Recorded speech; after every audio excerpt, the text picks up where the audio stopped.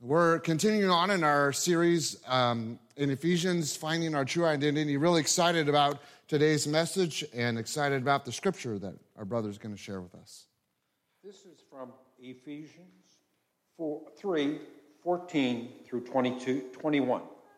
And as you remember, it's about the mystery of what Christ did for us. And because we didn't have a God before Jesus Christ came and died for us and rose again in the cross. And so this is 14. For this reason I kneel before the Father, from whom his whole family in heaven and earth derives its name.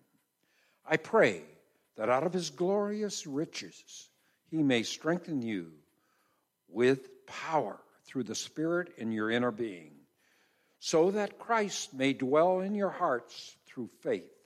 And I pray that you, being rooted and established in love, may have power together with all the saints to grasp how wide and long and high and deep is the love of Christ, and to know this love that surpasses knowledge, that you may be filled to the measure of all the fullness of God.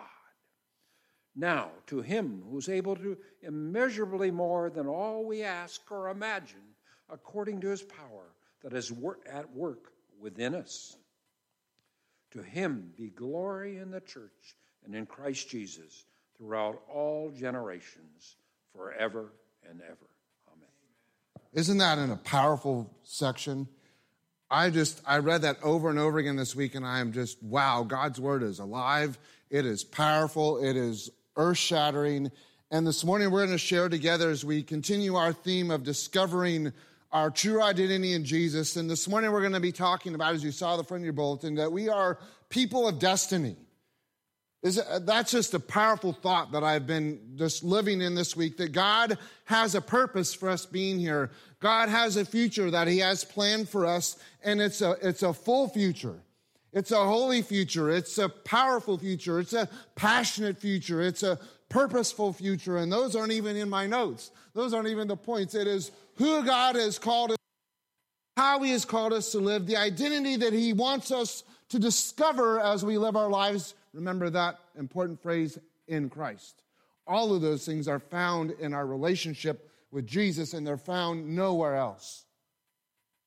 And so I have 4 ideas that I want to share, 4 themes that Paul shares in this powerful passage about our identity, about who God wants us to become and how he helps us to become that. And they are as rich as a truth as you'll ever find anywhere in the Bible. And you see the first one on your screen. We have a Father who gives to us lavishly.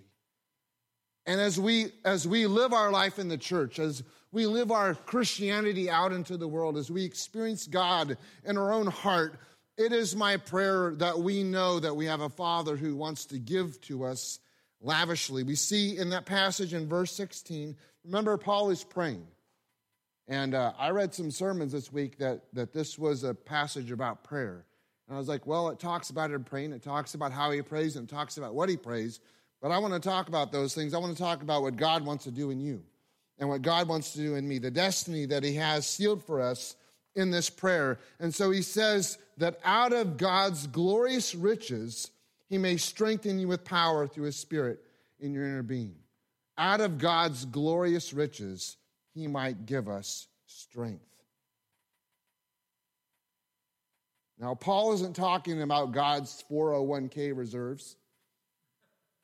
He's not talking about God's heavenly bank account or the everlasting supply of heavenly asphalt that we all know is gold, right? He's talking about an eternal gift that God the Father wants to give to us through a relationship with his Son, Jesus Christ. That we would be forever changed by our interaction, by our encounter with a living, powerful, earth-moving, heart-changing, soul-rendering God. And from the very beginning of this book, Paul has been trying to help us to understand that life in Christ means that our life becomes all about Jesus, right? It is because God came before the world began that we would be ordained predestined according to his love to know him. From the very beginning of time, God's plan was for us to experience our full destiny nowhere else and in no one else but in Jesus. And we would only find our true purpose in life because we know him in a personal, powerful, life-changing way. So God designed this plan known as salvation, that Jesus would come and give his life so that we would know the way to the cross ourselves. We would know that it would be nothing but the blood that could wash away our sin, and it was Jesus' blood that was shed. So Paul starts off this prayer, I pray that out of God's riches, he would strengthen you with power. Out of God's amazing riches, he would give you what? Well, strength, so that you would have power. Now, I looked at both answers are right. You need to be strong in order to be powerful, right? It's a step. It's a crescendo. He's building. It's like an avalanche starting on the top of Mount Everest and building momentum. This is what Paul is doing in this prayer. He starts at the beginning that out of God's riches, he would give you the strength to know Jesus. Now, the word that Paul uses in this passage in one translation is only used one other time in the Bible, and it's used about John the Baptist when he, in a sense, comes of age.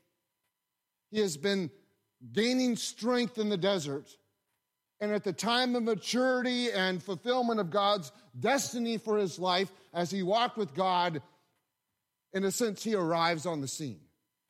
And the world was never the same, was it?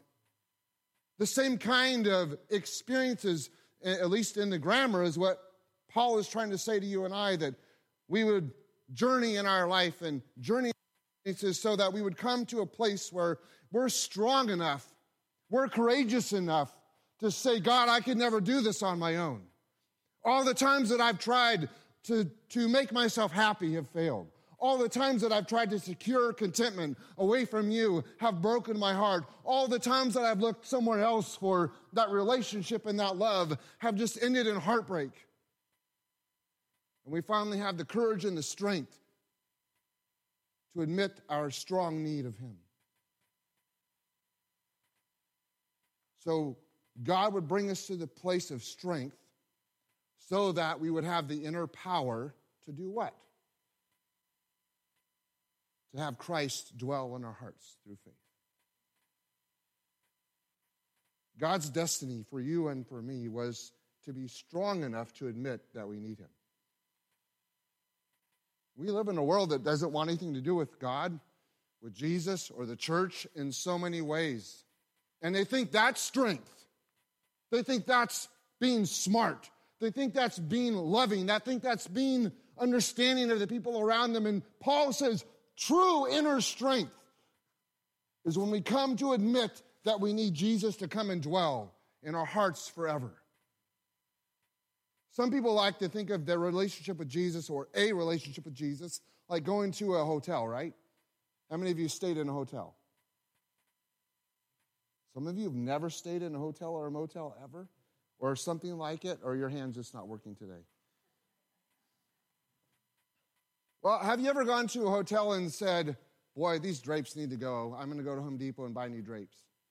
And, you know, the faucet in the shower's leaking, so I got to go back and get parts for that because we got to fix that up. And you know, these sheets, oh my gosh, the sheets are terrible. We got to get new sheets. And before you know it, you spend $1,000 just fixing the place up. You're not going to do that for one night, are you?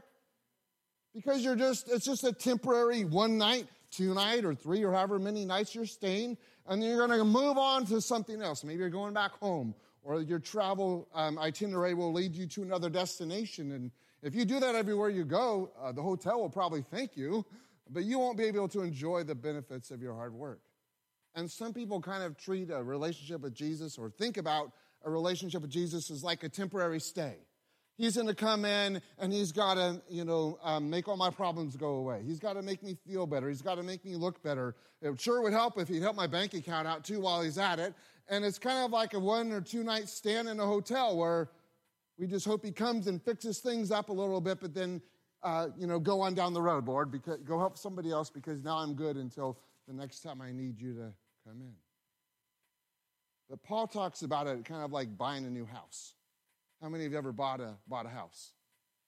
Wow, more of you have bought a house than stayed in a hotel. That's pretty impressive. That probably means something, I'm guessing, that you like your house so much better than a hotel. Why? Because you're there to stay, right? You didn't buy that house on a whim. Maybe it was given to you because a family member died, but for the most part, when you buy a house, you're selling in, right? And one of the first, even before you buy it, you've already noticed the things you want to change, right? Normally, the woman has a list already, guys, right? Ready for you? And the wives are like, yeah, and you still haven't finished it. We're trying, all right? We're trying. We're doing our best. We start to look around and we realize that maybe that wall needs a new coat of paint, and they must have had a dog before us because that room that they trapped it in, all the trim is chewed up, and maybe there's a room upstairs where the plaster is cracking, and all of those things you're going to start to improve because you're there in that house to stay. And Paul says that we would have the courage to let Jesus to come in to stay for the long term. That means we let him come in and we let him look at the paint in the bedroom or the way we interact with other people. We let him go to the upstairs bedroom where no one else is allowed to go, and we let him for our thought life because he's there to stay. He goes out in the backyard when we're out there with the kids and the dog that hopefully won't do any more chewing with the trim, and watches how we interact with each other. And God wants to give us his presence. It is a lavish, amazing gift out of the richness of his love that we were predestined to have him to come and dwell inside of our hearts. It is God's plan from the beginning for us not to know about God, but to know him in a personal, deep, life-changing, eternal way. It is why you and I were born.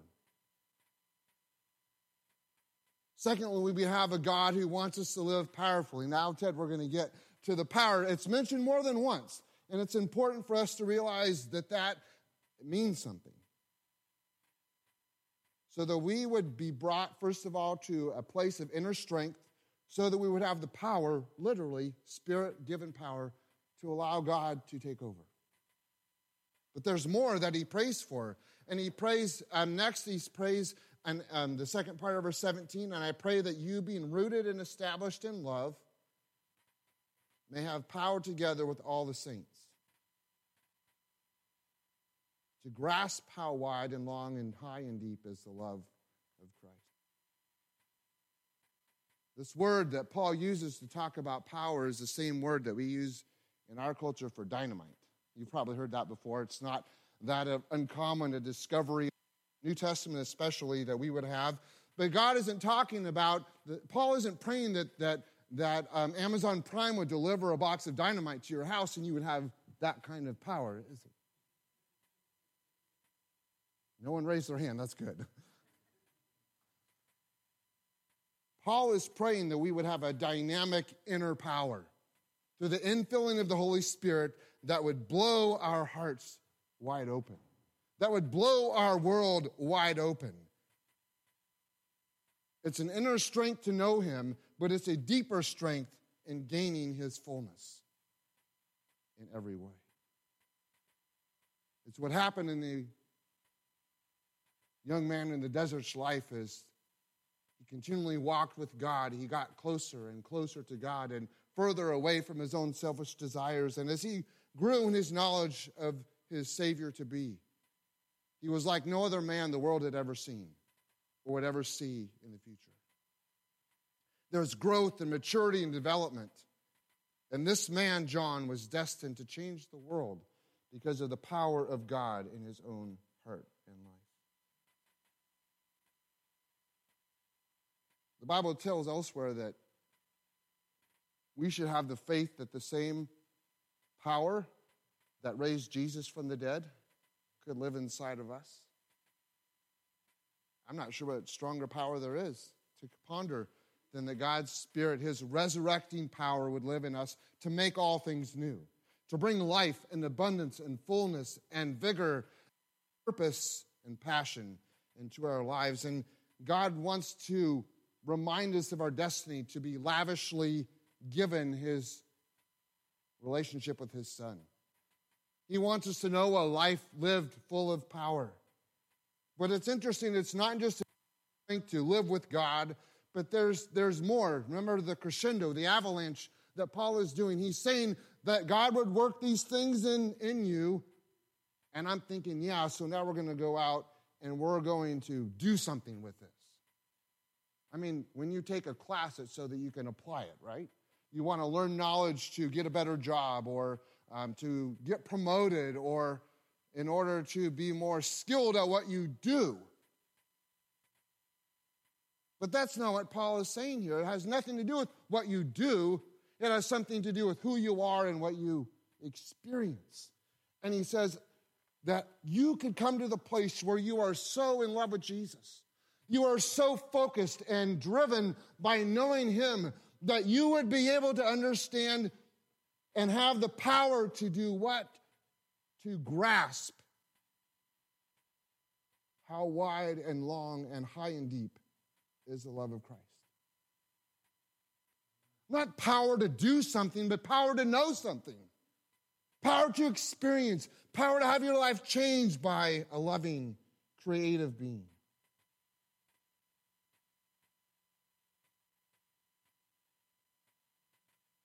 I'm not sure how many times I've prayed a prayer like this myself where I ask God for the strength and the ability and the power over my own humanity so that I could just sit or stand or kneel or lay down or walk or whatever, living in the full knowledge of how much he loves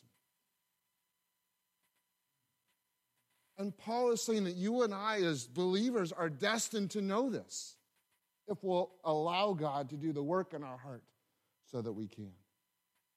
And this prayer that he talks about, rarely does he ever mention prayer that the position that he's praying in.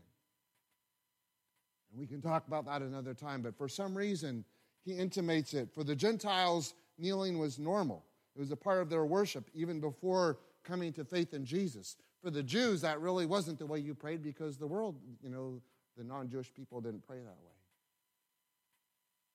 Remember, Paul's talking to the people who haven't known God before, to a culture that knows nothing about him and for the most part wants nothing to do with him. It sounds kind of like the world we live in today. To people who are a loving God who wants to infiltrate their lives not with a power trip but with a love offering of his own Son, that they could comprehend in their hearts how deep and rich and wide and loving and pure and eternal that love would really be. If I could reword this, and I would never try, but I guess I am going to try.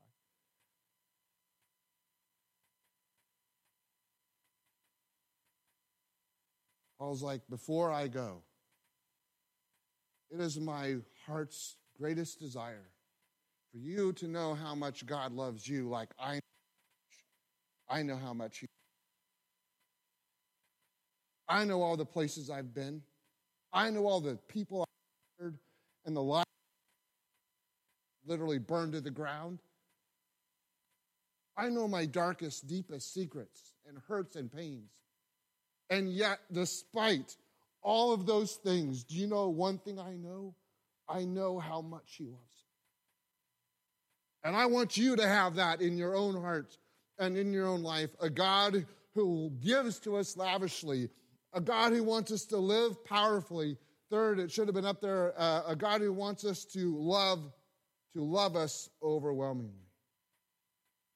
A God who wants to love us overwhelmingly.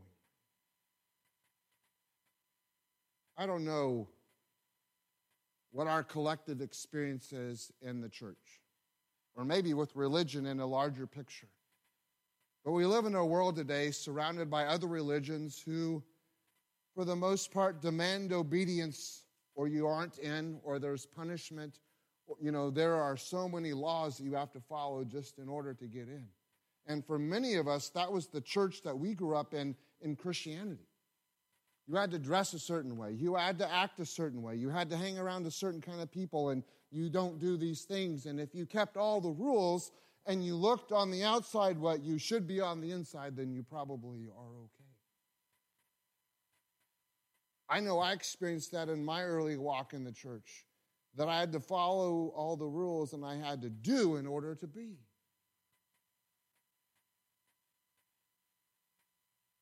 And not many people have the kind of power to perfectly perform. In fact, only Jesus had that strength by giving his life and shed his perfect blood. Paul says, I pray that being rooted in love, rooted in this deep, meaningful relationship with Jesus, that as you walk with him, you would be able to, with all the others around you, this isn't just for one of us, this is for all of us. All the saints would know how wide and long and high and deep is the love of Christ. And to know that his love surpasses knowledge. Why does Paul do that? Why does he say things like, I pray that you would know a peace that passes understanding? Or a love that surpasses knowledge? All I got for that, friends, is this, is I know he loves me. I know it's more love than I could ever fully enjoy in this life, but there's going to be an eternity someday where I'm going to get it better. Paul said we see now through a glass dimly, half full, however you want to translate that. We just get part of the picture. And when God really does come in with his transformational power, something happens in us that will forever change our life, and we'll know that it's of God. He wants to love us overwhelmingly. Your destiny is to be God like no one has ever loved you before. Freeing that is for you and I, to live a life knowing that we are loved beyond our wildest dreams. And I literally mean that because of what he says next. My favorite verse, if you come to First Friends for any length of time, you know that verse 20 and 21, and you can put the last point up on the screen, are my favorite verses in all the Bible. And we see in this passage, number 4, that we have a God who can bless us immeasurably more than we think. Let me read Paul's words. He kind of closes his prayer as a benediction to God, but there's so much that's packed in here. He says, now to him who's able to do immeasurably more than all we could ever ask or imagine, according to his power that is at work within us. To him be glory in the church and in Christ Jesus throughout all generations, forever and ever. Amen. You know, we've been in this study for a few weeks now, and it has been so hard to hold in this verse all of this time because it feels to me like it wraps everything together. It wraps the predestination. It wraps the fact that he's around us and in us when we're suffering. It wraps around us the reality that he alone brings salvation. It wraps around us the fact that everything that he wants to do in us is encapsulated in this verse. And then after we maybe begin to understand all that God wants to do for us, Paul lays this one on us. He's going to be able to do more than you ever ask him to do. More than you fully ever understand is the kind of God that we serve. And can I tell you, when we think about needing strength and power, I need that in order to discern that kind of God. I don't have the strength to comprehend him like that on my own.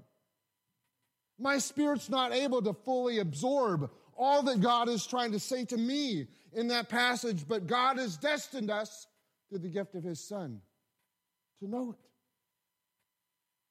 That doesn't mean that we say, amen, pastor, and God does it like that. Paul's had a lifetime of being left for dead, beaten, shipwrecked, bitten by, you name it, he's been there. And yet he says in all of those times, God was able to do more than I could have ever asked him or imagined him to do. And I hope that I get some of this. I hope I get some of my sermon, more of my sermon in me, because there's so much more to God and his plan for us than many of us have lived into. There's so much more love that he wants to give us. There's so much more glory that he wants us to know. There's so much more purpose that he wants us to fulfill. There's so much more of his presence that he wants us to be aware of. And if we've ever felt like we've arrived, or we wonder what else God wants to do, it may be the unexpected. It may be the last thing you've ever thought of. Maybe it was the dream you thought he would never fulfill. Or that place you never allowed your heart to go because you thought it might just be too much for God. And Paul says, no. I'm praying that you grasp the fact that he does more than you could ever ask him to do or imagine that he could do. And as we continue to think and ponder that we are people of destiny, this was God's plan for the beginning, for the Garden of Eden in its own way to be restored on earth until we spend eternity in the new garden.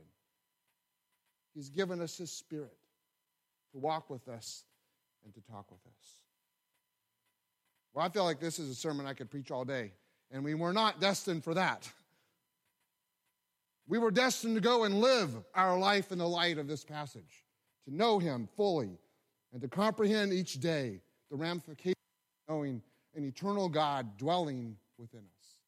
Let's stand and we'll close in a word of prayer, and then you can go and dwell in this passage throughout this week. Lord Jesus, I thank you today for the power in your word. I thank you today for the truth that is there. And Lord, this is one of those times where it just literally flies off the page. It leaps into our heart, into our mind, that we have a God who has so much more for us than many times we want for ourselves.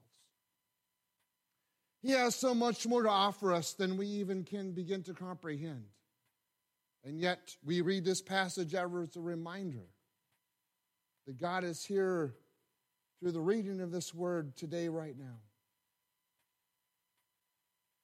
Maybe we're just busy. Maybe life seems dry. Maybe we're hurting. Maybe we're trapped. Maybe we're lost. Maybe we just need a new touch. I pray, Lord, today that we could continue to understand what it means to live a life in Christ. Continue to realize our true God-given identity as followers of you. That we can have as much of you as we ask for. And yet you're so much more than we could ever ask for or imagine. We serve a God like that. We love you, Lord. And we want to be all yours. And we want to have all of you within us. To you be the honor and the praise and the glory, not just for today, but for all of eternity, Lord. We are yours. And we love you. In Jesus' holy name, amen. May God go with you today as you live fully in him.